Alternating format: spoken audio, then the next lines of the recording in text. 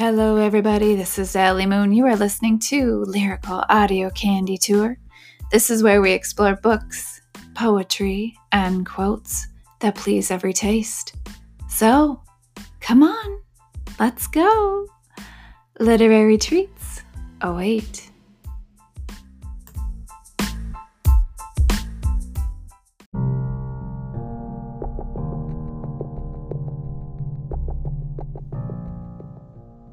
Anyone up for a fairy tale? They call it a fairy tale, but really a lot of these stories by the Brothers Grimm, they're actually like ghost stories. Like you could sit around a campfire and read this, and you want to cozy in to your mother or your father because they're sometimes pretty scary. They're kind of grim. Yeah, the Brothers Grimm fairy tales. Tonight, I have a special treat for you. Little Red Riding Hood. Yes. Now, I don't believe that Disney ever did an adaptation to this. If they did, I never saw it, but I don't think they did. It's just pretty scary to think about a wolf eating people. Yeah, I mean, no matter how you slice or dice it, it is a little bit scary. So, if you are going to let your children listen to this story, explain to them it is a scary story. It is something. It's like, like a campfire ghost story. So just be prepared. It is not Disney, okay?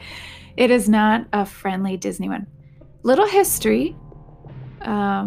This is not the first version of Little Red Riding Hood. Apparently, there was somebody before the Brothers Grimm's name. What was his name? Perrault?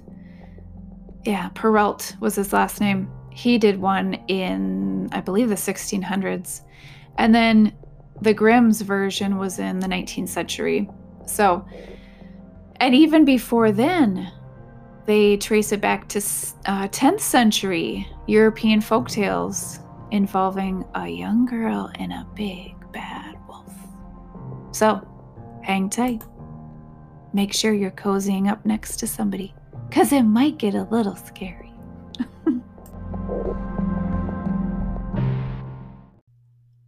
The Brothers Grimm, Little Red Riding Hood. Once upon a time, there was a dear little girl who was loved by everyone who looked at her, but most of all, her grandmother. And there was nothing that she would not have given to the child.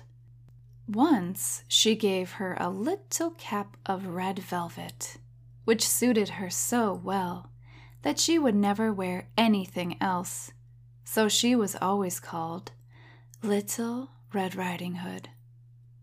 One day her mother said to her, "Come, Little Red Riding Hood, there is a piece of cake and a bottle of wine. Take them to your grandmother. She is ill and weak, and they will do her good. Set out before it gets hot, and when you are going, walk nicely and quietly, and do not run off the path, or you may fall and break the bottle, and then your grandmother will get nothing. And when you get into her room, don't forget to say, 'Good morning,' and don't peep into every corner before you do it." "I will take great care," said Little Red Riding Hood to her mother, and gave her hand on it. The grandmother lived out in the wood, half a league from the village, and just as Little Red Riding Hood entered the wood, a wolf met her.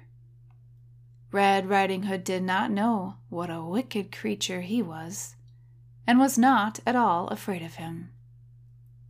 "Good day, Little Red Riding Hood," said he. "Thank you kindly, Wolf." "Whither away so early, Little Red Riding Hood?" "To my grandmother's." "What have you got in your apron?" "Cake and wine. Yesterday was baking day, so poor sick grandmother is to have something good to make her stronger." "Where does your grandmother live, Little Red Riding Hood?" "A good quarter of a league farther on in the wood. Her house stands under the 3 large oak trees. The nut trees are just below." "You surely must know it," replied Little Red Riding Hood. The wolf thought to himself, What a tender young creature. What a nice, plump mouthful. She will be better to eat than the old woman. I must act craftily, so as to catch both." So he walked for a short time by the side of Little Red Riding Hood, and then he said, "See, Little Red Riding Hood, how pretty the flowers are about here.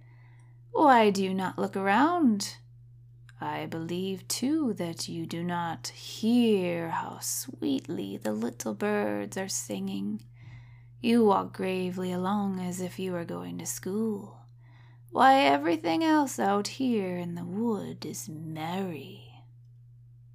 Little Red Riding Hood raised her eyes, and when she saw the sunbeams dancing here and there through the trees, and pretty flowers growing everywhere, she thought, "Suppose I take Grandmother a fresh nosegay? That would please her too. It is so early in the day that I shall still get there in good time." And so she ran from the path into the wood to look for flowers. And whenever she had picked one, she fancied that she saw a still prettier one farther on, and ran after it, and so got deeper and deeper into the wood. Meanwhile, the wolf ran straight to Grandmother's house and knocked at the door. "Who is there?" "Little Red Riding Hood," replied the wolf. "She is bringing cake and wine. Open the door." "Lift the latch," called out Grandmother. "I am too weak and cannot get up." The wolf lifted the latch, and the door flew open, and without saying a word, he went straight to Grandmother's bed and devoured her. Then he put on her clothes, dressed himself in her cap, laid himself in bed, and drew the curtains. Little Red Riding Hood, however, had been running about picking flowers, and when she had gathered so many that she could carry no more, she remembered her grandmother and set out on the way to her. She was surprised to find the cottage door standing open, and when she went into the room, she had such a strange feeling that she said to herself, "Oh dear, how uneasy I feel today, and at other times I like being with Grandmother so much."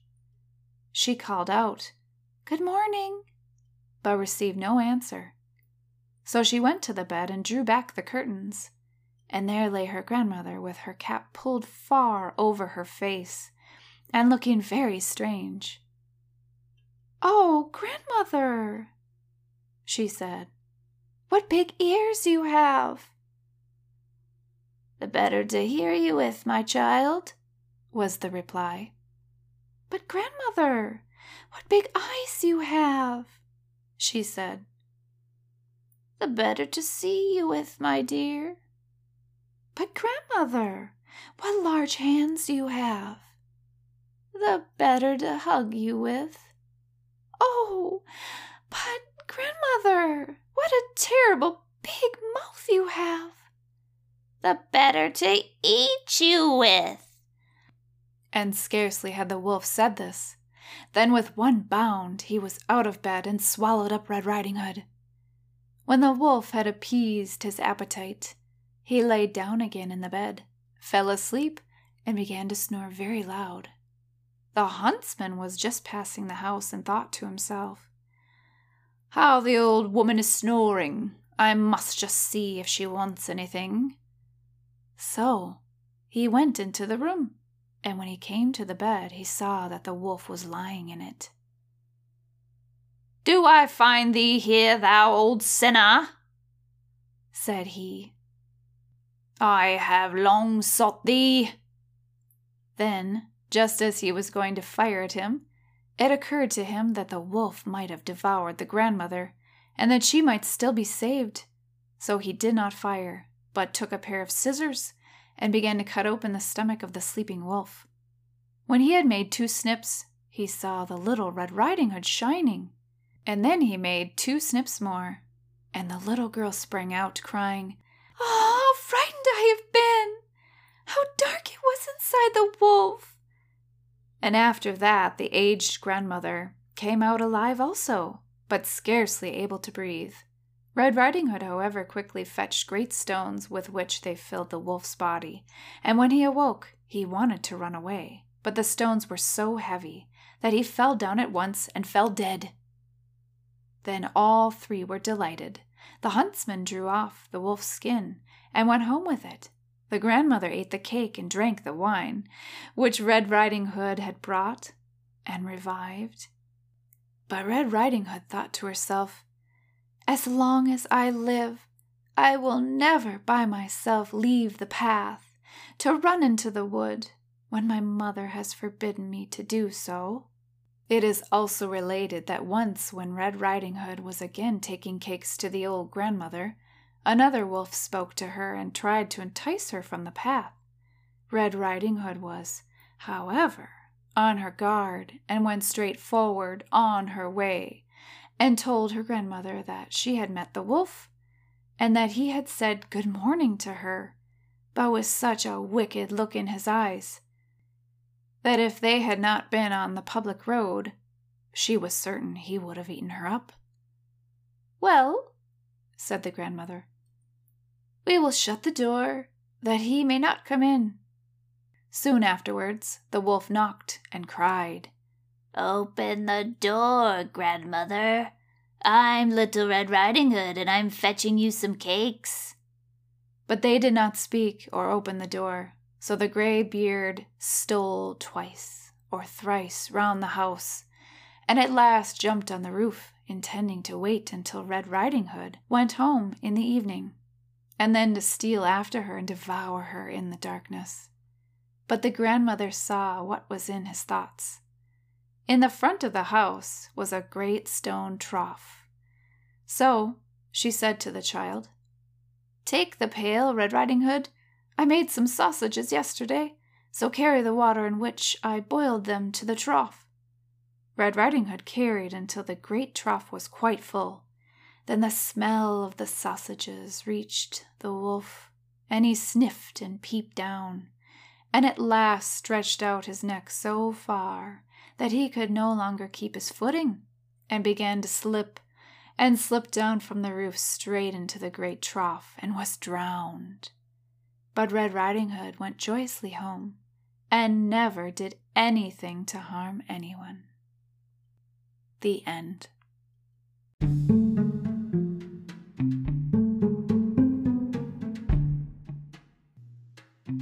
I absolutely loved going back to this original piece and actually seeing it with my own eyes as an adult reading this. I mean, I've read all kinds of little adaptations throughout my life, and I've seen little movies made, little claymation or CGI movies, animation, what have you. And they're all so different than this. And it just made me so thrilled to see an original classic from the Brothers Grimm. I mean, it just thrills me to be able to breathe life into it and as an adult to really see what it was. And yeah, it was a little scary. But fun, but fun.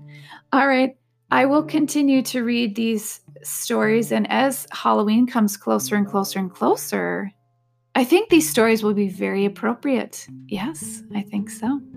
So have a beautiful evening, and I will catch you later.